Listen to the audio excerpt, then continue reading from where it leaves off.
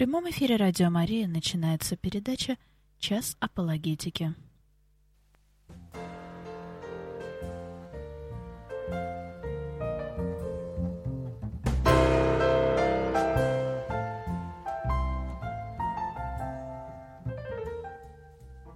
Добрый день, дорогие друзья! В прямом эфире Радио Мария передача «Час апологетики», которую ведут сотрудники Центра апологетических исследований. Сегодня в студии Радио Мария сотрудник Центра Дмитрий Розет. Сегодня я в студии один. К сожалению, Александр Беляев, с которым мы в течение довольно долгого времени говорили о толковании книги Откровения, не смог ко мне присоединиться, поэтому сегодня мы сделаем небольшой перерыв в изучении этой важной книги с надеждой продолжить наш разговор в следующий раз, через 2 недели, если Господу будет угодно и мы живы будем. А сегодня мы сделаем такое небольшое лирическое отступление. Мы попробуем поговорить о некоторых вопросах, которые за некоторое время... Вы слушаете передачу из архива «Радио Мария». Но перед тем, как мы с вами поговорим о вопросах, которые мы получили, во-первых, хочу сказать, что у нас на сайте есть раздел «Вопрос-ответ». Сайт, конечно, называется www.apologetica.ru, www.apologetica.ru. Соответственно, если у вас есть какие-то вопросы, на которые вы хотели бы получить ответы, или вы хотели бы почитать ответы на вопросы, которые раньше задавали нам читатели, то, пожалуйста, обратитесь к этому разделу «Вопросы-ответ» нашего сайта, и, во-первых, найдете там достаточно большое количество уже готовых ответов на некоторые вопросы, а с другой стороны у вас будет возможность задать собственный вопрос. И я напоминаю вам о том, что было бы хорошо, если вы присылали свои вопросы, писали о том, что хорошо было бы обсудить в наших эфирах, потому что хотелось бы, конечно, говорить о вещах, которые вас на самом деле интересуют, для того, чтобы наши передачи были для вас актуальны. И хочу также вам сказать, что наш центр уже несколько недель как запустил новую программу, новый проект. По вторникам вечером в 7 часов на канале нашего центра в YouTube. Можно легко его найти поиском по названию «Центр апологетических исследований». Мы выходим в прямой эфир, стриминг видео.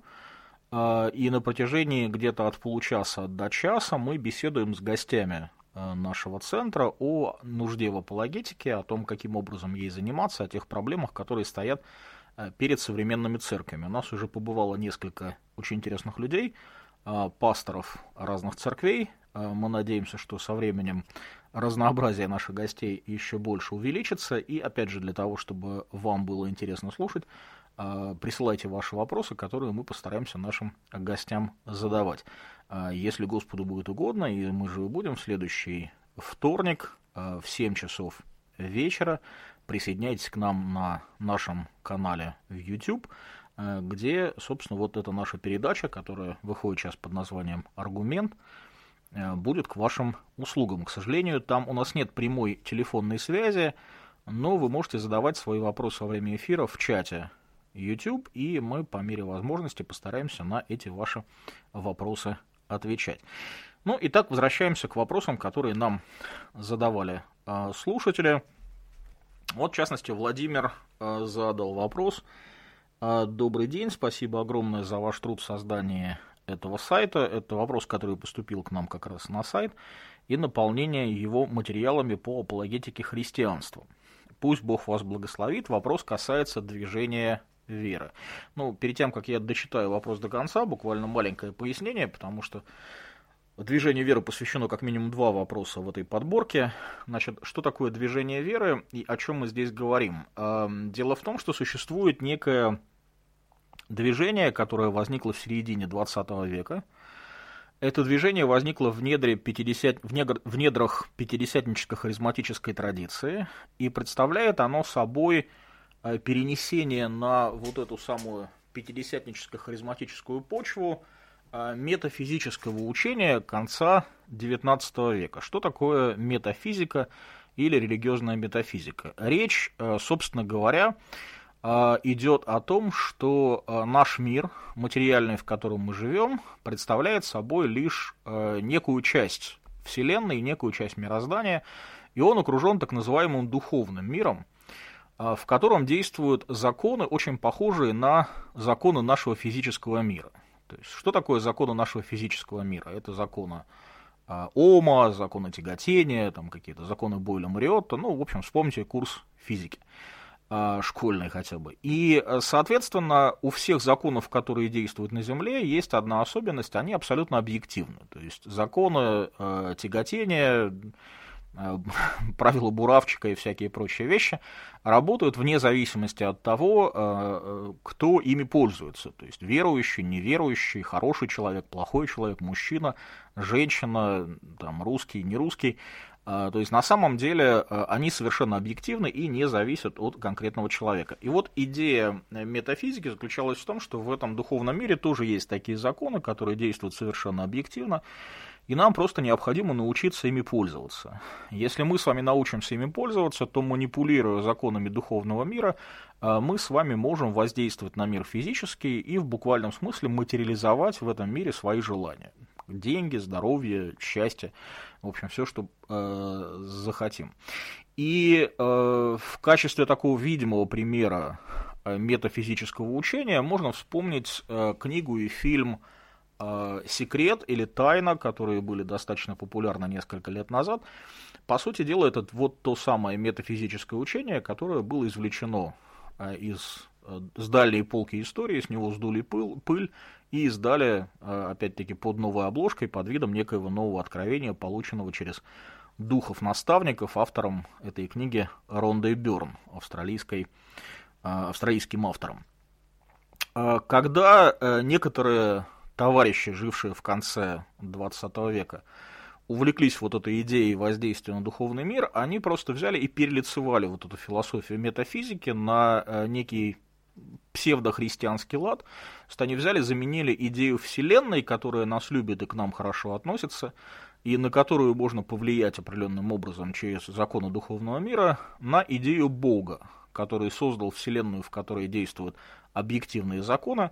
И поскольку Бог создал Вселенную, которая сам подчиняется, то эти законы в определенном смысле руководят и им самим. То есть, когда мы используем эти законы, мы в определенном смысле можем воздействовать и на самого Бога.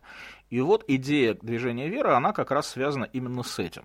Да, с тем, что существуют такие незыблемые материальные законы, созданные Богом, якобы воздействуя на которые мы можем получить все, что хотим. Во все, что хотим, как правило, входят преуспевание, материальное какое-то процветание, здоровье, собственно говоря, спасение, потому что для движения веры в некоторых его проявлениях спасение тоже является результатом именно нашего исповедания, да, то есть не исповедание веры в Бога, а именно исповедание того, что мы спасены, то есть мы сами спасаем себя своим провозглашением, да, такими как бы фразами, в которые мы вкладываем некий позитивный смысл.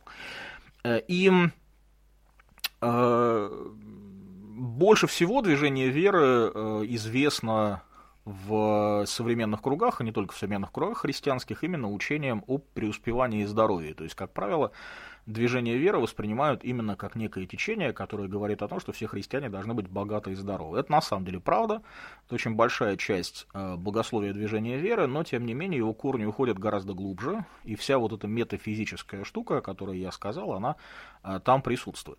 К сожалению, большинство людей, сталкивающихся с движением веры, и даже людей, которые, в общем, числят себя сторонниками этого движения, а вот этой глубокой подоплеки метафизической даже не подозревают. То есть для них как бы движение веры выглядит как некое библейское учение, таковым оно не является, но они его считают таковым, как некое упование на незыблемые Божьи обещания о том, что каждый верующий должен быть здоров, богат и счастлив. Что, в общем, конечно, мягко говоря, не совсем так. В Писании есть и прямо противоположные утверждения.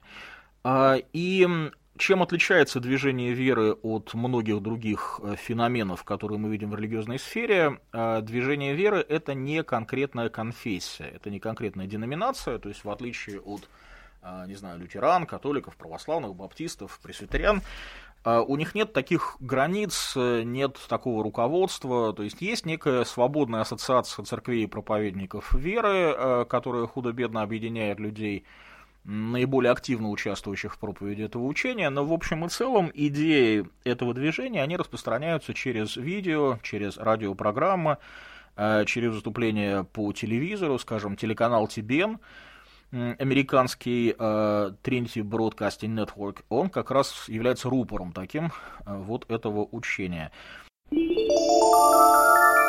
слушаете передачу из архива «Радио Мария». И в силу того, что распространяются все эти вещи как раз вот через такие средства массовой информации, то у каждого человека есть выбор, что принять, а что отвергнуть из того учения, которое движение веры предлагает. Социологи называют такой тип движений клиентским или клиентурным культом. То есть люди не являются как бы частью некой организации, они не связаны какими-то обещаниями верности, они пользуются той информацией, которую получают, ровно в той мере, в которой считают ее полезной и интересной для себя, и сами определяют, насколько глубоко они в нее хотят залезть. Поэтому, когда мы говорим с вами о движении веры, мы говорим о достаточно таком большом и многообразном движении, в которое, во-первых, входят люди из очень разных церквей и движений, несмотря на то, что прежде всего, конечно, это пятидесятническая харизматическая традиция, но я сталкивался с людьми, которые были приверженцами движения веры и среди баптистских церквей. Уверен, что можно их найти и в некоторых других кругах. Вот. Хотя, опять же, конечно, большинство это люди, которые называют себя пятидесятниками или харизматами, просто в силу того, что это движение возникло и развивалось в той среде, и многие понятия, которыми оно пользуется, как раз наиболее совместимы как раз с этой традицией. И, соответственно, вот это движение, оно состоит как из людей, которые полностью понимают, разделяют учение движения веры, и в этом случае, наверное, я рискну сказать, что эти люди уже не христиане, да, то есть сама их философия, само их богословие выходит за пределы христианского учения. По сути дела, они начинают корежить и учение о Боге, учение о спасении, учение о человеке, в значительной мере учение о Писании. И, с другой стороны, там есть достаточно много людей, которые именно нахватались каких-то поверхностных идей движения веры, в основном связанных как раз со здоровьем и преуспеванием. То есть такие большие обещания, конечно, привлекают к себе определенное количество людей, достаточно поверхностных, которые просто хотят получить некие сиюминутные выгоды. Ну, чаще всего у нас узнают движения или какие-то группы по фамилиям, ну, просто для того, чтобы вы сориентировались, о чем идет речь. Несколько фамилий, это Кеннет Хейген, основатель этого движения именно в его нынешнем виде, это Кеннет и Глория Коупленд, это Джон Ванзини, это Бенни Хин, это Крефла Доллар, это Джоэл Остин, это довольно большое количество людей на Западе, это Санде Аделаджо, если мы говорим о постсоветском пространстве, то есть на самом деле мы говорим о движении, захватывающем как раз вот людей довольно знакомых, то есть имена которых на слуху. Опять же, не все люди, названные, придерживаются одних и тех же убеждений до мельчайших подробностей, потому что это, опять же, не конфессия, люди не дают какую-то клятву на верность, каждый из них формулирует свою собственную богословскую повестку дня, они просто объединены некими общими идеями, некими общими исходниками.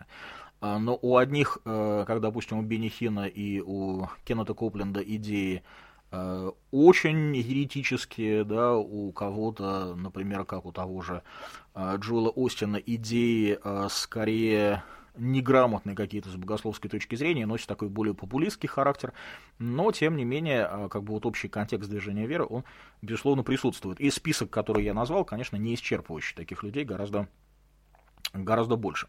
Так вот, собственно, вопрос касается движения веры, вот этого самого движения, которое какое-то время назад было очень-очень популярным, и, в общем, до сих пор многие люди разделяют его идеи. Вопрос Владимира следующий. Проповедники такого богословия вырывают обетования из контекста и приписывают их себе. Как пример, обетование Авраама. Как в Писании разделить обетования, которые касаются всех христиан, и сугубо личностные, данные Богом в истории. Но здесь есть вопрос конкретный, касающийся движения веры, и вопрос такого более общего характера. Давайте попробуем разобраться с обоими. Что касается вырывания обещаний из контекста, это на самом деле довольно серьезная проблема, потому что многие люди, они действительно используют Писание как некий цитатник, да, вот как в свое время люди не церковные, да, такая интеллигенция как бы, российская или советская гадала там по томику Пушкина, тыкая пальцем в какую-то страницу и думая, что та строчка, на которую попал палец, является неким предсказанием или предзнаменованием судьбы. Здесь происходит то же самое. Человек берет практически наугад некую понравившуюся ему строчку из Библии, вырывает ее из контекста и объявляет неким обещанием Бога, данное лично ему, хотя в оригинальном контексте это обещание могло быть дано и конкретному человеку, и целому народу, и в очень конкретной ситуации оно могло быть ограничено по времени, но людей это не очень смущает, они как бы вот, пренебрегая контекстом, таким образом Писание прилагают к себе. Это очень плохая, порочная практика по многим причинам. Самая главная причина заключается в том, что мы проявляем неуважение к Писанию, конечно, да, когда мы понимаем и читаем Писание не на его условиях, а как бы подгибаем его под себя. То есть мы видим в Писании то, что мы хотим увидеть. А второй момент заключается в том, что, называя Божьим обещанием для нас то, что таковым не является, мы можем очень легко объявить Бога обманщиком, да, когда то, что мы называем Божьим обещанием, в нашей жизни не происходит, не случается. Очень легко сказать, что Бог нам обещал и на самом деле ничего не сделал. И, к сожалению, такие вещи часто бывают, когда люди, поверив на слово проповедникам веры, думают, что действительно Писание исполнено каких-то конкретных обещаний, данных всем верующим, и это вдруг в их жизни не происходит. Вот люди потом начинают обвинять Бога, уходят из церкви и разочаровываются в вере совсем. Это очень печально и очень нехорошо. Так что не зря совершенно считается, что контекст, внимание к контексту является первым правилом экзегезы, первым правилом внимательного, правильного, серьезного толкования Писания. Без контекста понять Библию нельзя. И под контекстом, конечно, мы имеем в виду как грамматический контекст, то есть конкретные слова, которые мы читаем, так и контекст главы, контекст книги, контекст исторический, в котором все это происходило. То есть все эти уровни контекста, конечно, необходимо учитывать. Экзегетика — это дело серьезное, Писание — это не книга гаданий, не какой-нибудь магический предмет, с помощью которого мы можем так вот определять свою судьбу. Как бы вторая половина этого конкретного вопроса: как же нам быть с конкретным обещанием Авраама? Значит, тут интересный момент. Движение веры действительно ссылается на стих из послания к Галатам, где апостол Павел говорит о том, что верующие благословляются с верным Авраамом. И, собственно, учителя веры, они как бы предполагают, намекают, делают вывод, что благословения, о которых идет речь, это обязательно благословение благосостояния, здоровья, преуспевания и так далее. Но на самом деле, если мы внимательно посмотрим, то апостол Павел говорит о совершенно другом обещании, собственно, о завете, который Бог заключил с Авраамом. И главная часть этого завета заключалась в том, что в Аврааме благословятся все народы, не только, собственно, потомки Авраама, но все народы, что его потомство будет как песок на берегу и звезды на небе. И апостол Павел видит исполнение этого обещания в том, что язычники через веру становятся причастниками Божьей милости и спасения. Именно в этом смысле апостол называет всех верующих семенем Авраама по веру. Кеннет Хейген пишет по этому поводу: также как проклятие тройственно по своей природе, так и благословение Авраама. Прежде всего, это было материальное, финансовое благословение. Во-вторых, это было физическое благословение. В-третьих, это было духовное благословение. Вы слушаете передачу из архива «Радио Мария».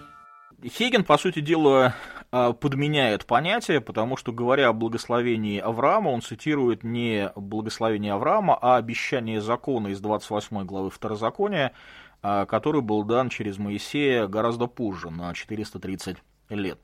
Благословение Авраама, как я сказал, звучало совершенно иным образом. «Произведу от тебя великий народ, и благословлю тебя, возвеличу имя твое, будешь ты в благословении, благословлю благословляющих тебя, злословящих тебя прокляну, и благословятся в тебе все племена земные».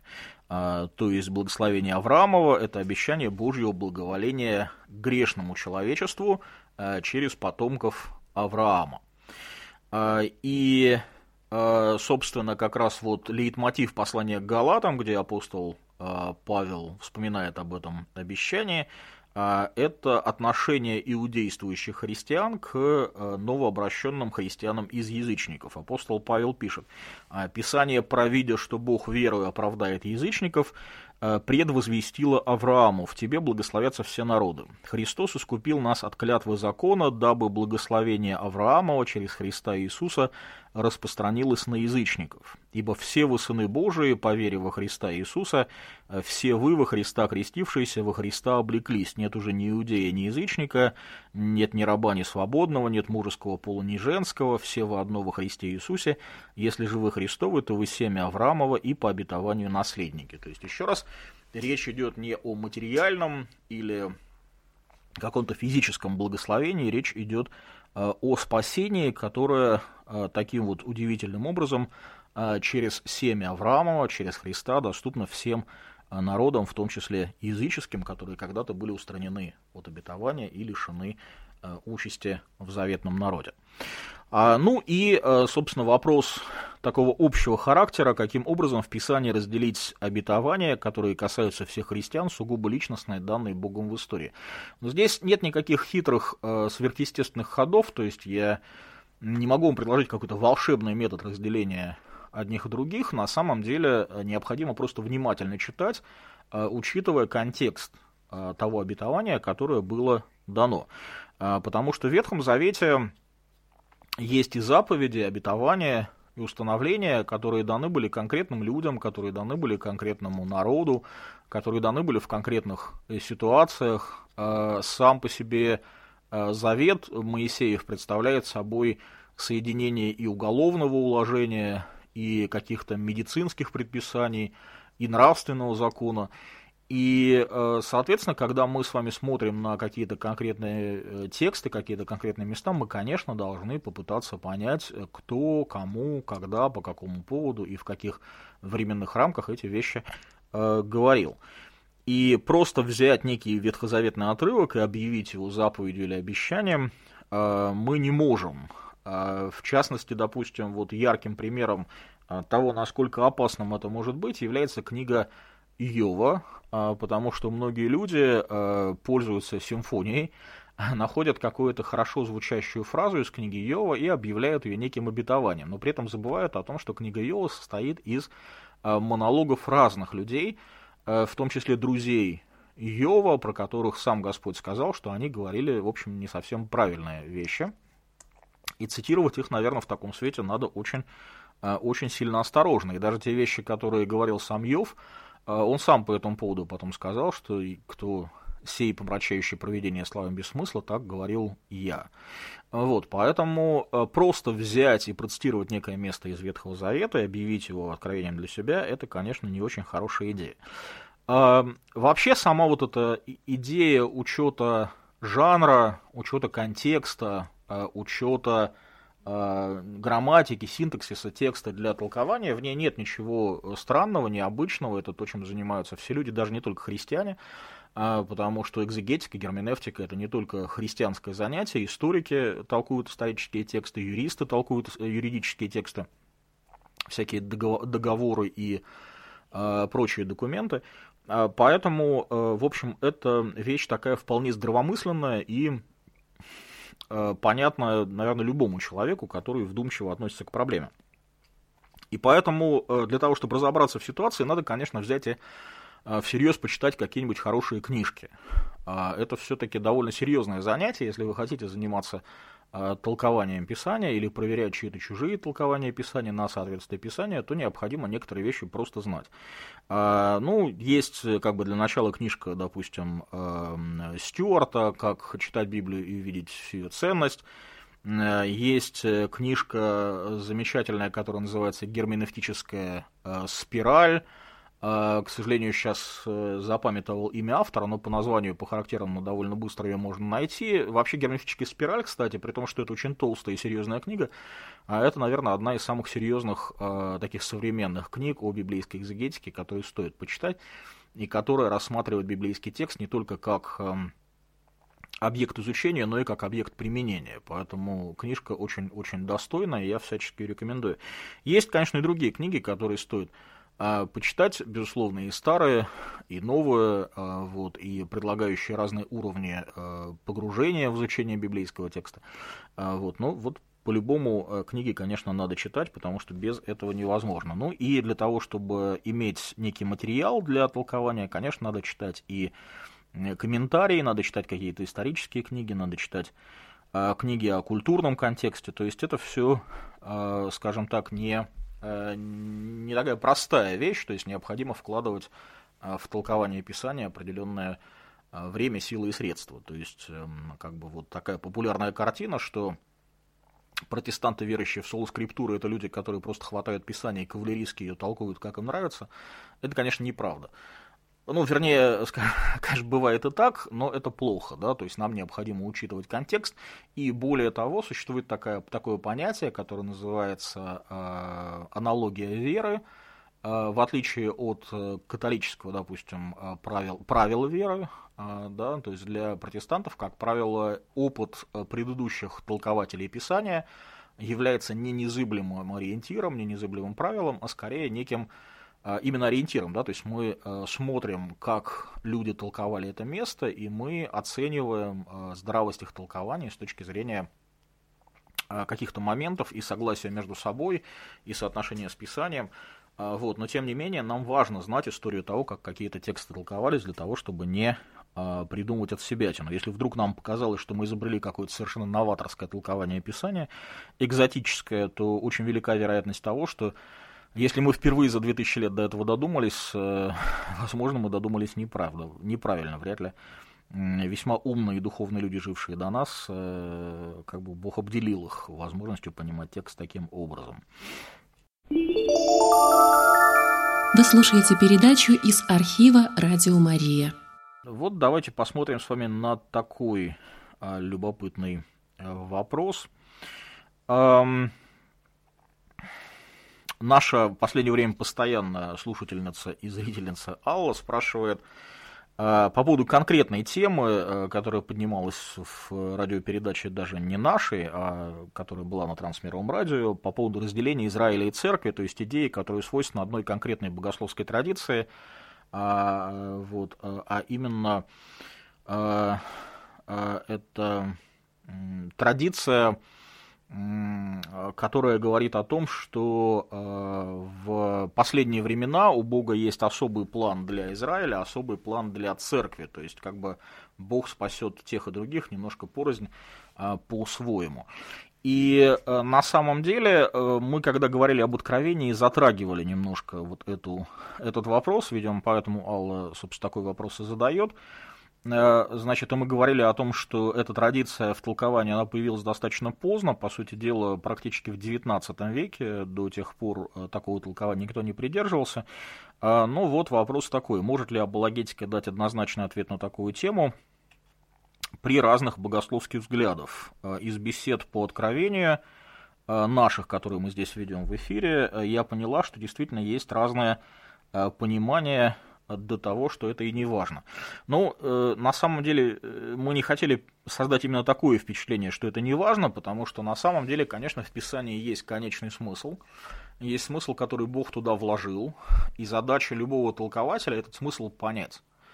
То, что существуют разные взгляды на толкование Писания, это, к сожалению, печальная реальность, да? То есть между нами и Писанием есть определенная пропасть, культурная, языковая, ментально, то есть мы сегодня смотрим на описание как бы не глазами первых читателей, а глазами современного человека, который многого не понимает и не знает. И поэтому нам необходимо эту пропасть преодолевать. И каждый толкователь, он как бы по-своему пытается это сделать. И постепенно, со временем, вот круг тех толкований возможных, которые у каждого текста есть, он постепенно сужается, уточняется. И в большинстве случаев нельзя сказать, что все толкования, они одинаково весомы. То есть необходимо оценивать толкования с точки зрения контекста, с точки зрения соответствия конкретной грамматике, исторического момента, то есть тому, о чем я уже, в принципе, говорил. Бывают изредка ситуации, когда мы смотрим на некий текст, и мы видим, допустим, 2 или 3 возможных варианта его толкования, и в истории церкви он толковался неоднозначно, и у нас нет как бы такого вот серьезного аргумента для того, чтобы выбрать какое-то одно из возможных толкований. В этом случае будет разумно сказать, что есть несколько возможных объяснений того, что мы здесь видим. Но это не означает, что существование разных пониманий не важно. То есть даже в этом случае, конечно, мы понимаем, что не имея возможности однозначно показать пальцем на какое-то конкретное толкование, тем не менее правильным будет, конечно, одно из них. Вот это вот эта необходимость найти однозначное, окончательное решение каких-то вопросов, оно постоянно подстегивает, подгоняет библеистов, апологетов, толкователей, богословов к тому, чтобы эти вопросы снова и снова задавать и каким-то образом для себя переваривать, и поэтому снова и снова появляются новые библейские комментарии, появляются новые книги, посвященные анализу каких-то конкретных моментов, и, в общем, все это, опять же, не так просто, к этому относится серьезно, и вопрос, собственно, тоже достаточно серьезный, то есть все это не легкомысленные такие вещи. Дальше Алла продолжает, что такое тогда апологетика и что она защищает, если у разных конфессий свое богословие, толкование Писания и его применение к жизни. Апологетика в сущности защищает, понимаете, апологетика — это защита, разумная защита того, во что человек верит. Апологетика есть у всех, она есть у неверующих, она есть у верующих, она есть у мусульман, она есть у христиан, она есть у агностиков, атеистов, у мормонов, свидетелей Иеговы, то есть каждый человек защищает какую-то точку зрения, которой он придерживается. Поэтому, хотя принцип апологетики он один для всех, это разумная защита некой точки зрения, но, по сути дела, у каждой философии, у каждого богословия есть своя апологетика, и в каком-то смысле то, во что мы верим, определяет не только содержание нашей апологетики, да, то есть не только те аргументы, которые мы используем, но и саму методологию, которую мы следуем, потому что, согласно, допустим, апологетике пресуппозиционализма, между людьми верующими и людьми неверующими нет общих точек соприкосновения, поэтому апеллировать к каким-то разумным аргументам или доказывать что-то с помощью фактов вообще бессмысленно. И поэтому необходимо следовать иным путем, а именно показывать на несостыковки, на противоречия во взглядах неверующих или инаковерующих людей, и при этом показывать, что именно христианское библейское толкование, оно безупречно, оно таких противоречий не содержит.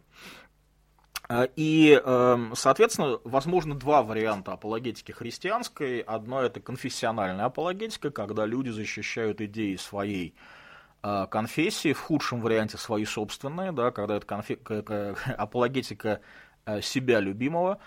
Вот, но конфессиональная апологетика имеет место быть, и особенно она имеет место быть в диалогах, в дебатах между разными конфессиями. Там, где разные конфессии сходятся в спорах по поводу конкретных толкований, конкретных моментов. Допустим, когда некая церковь пишет статью в защиту детского крещения, а другая статья пишет статью против детского крещения, это как раз момент такой вот конфессиональной апологетики. Допустим, другой вариант, которому следует как раз Центр апологетических исследований, это апологетика как защита того общехристианского наследия, тех идей, которые общие для всех христианских конфессий, то есть, по сути дела, тех знаковых моментов, которые делают всех христиан христианами. Поэтому, если вы посмотрите на наши материалы, мы обычно не вдаемся в споры межконфессиональные, хотя у нас как у отдельных людей есть, конечно, свое мнение и по поводу крещения детей, и по поводу говорения на языках, и по поводу там, апостольского преемства, еще каких-то вещей, но мы не вдаемся в споры на эти темы, мы говорим именно о тех проблемах, о тех моментах, которые отделяют христианское учение от нехристианских мировоззрений. То есть мы защищаем такое общехристианское наследие, в значительной мере выраженное во вселенских символах веры. Поэтому апологетики бывают разные варианты, разные версии, разные как бы области применения, и вот это, наверное, ответ на ваш вопрос.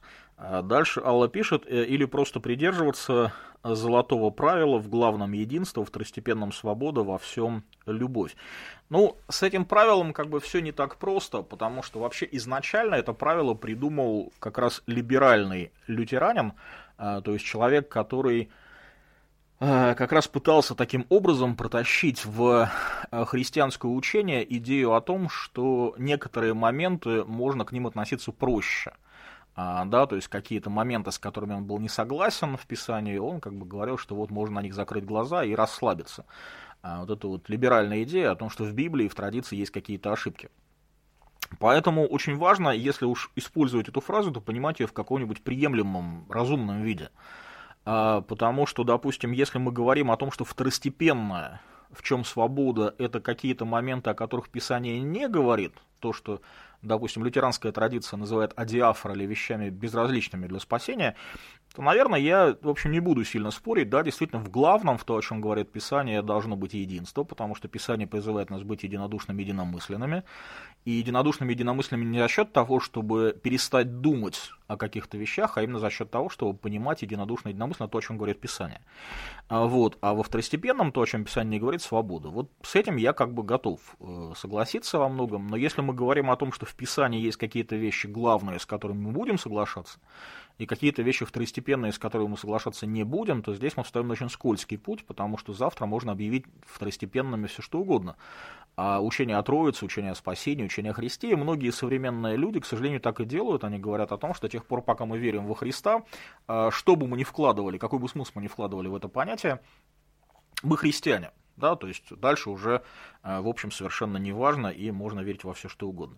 Поэтому, да, на самом деле, во всем любовь. Мы должны любить тех людей, которые с нами не согласны, с которыми не согласны мы, но я абсолютно уверен, что если Писание о чем-то говорит, оно говорит об этом однозначно, мы должны в это верить, мы должны это отстаивать, потому что Писание устами апостола Павла призывает нас говорить истину с любовью, быть единодушными и единомысленными и подвязаться за веру, раз навсегда преданную святым.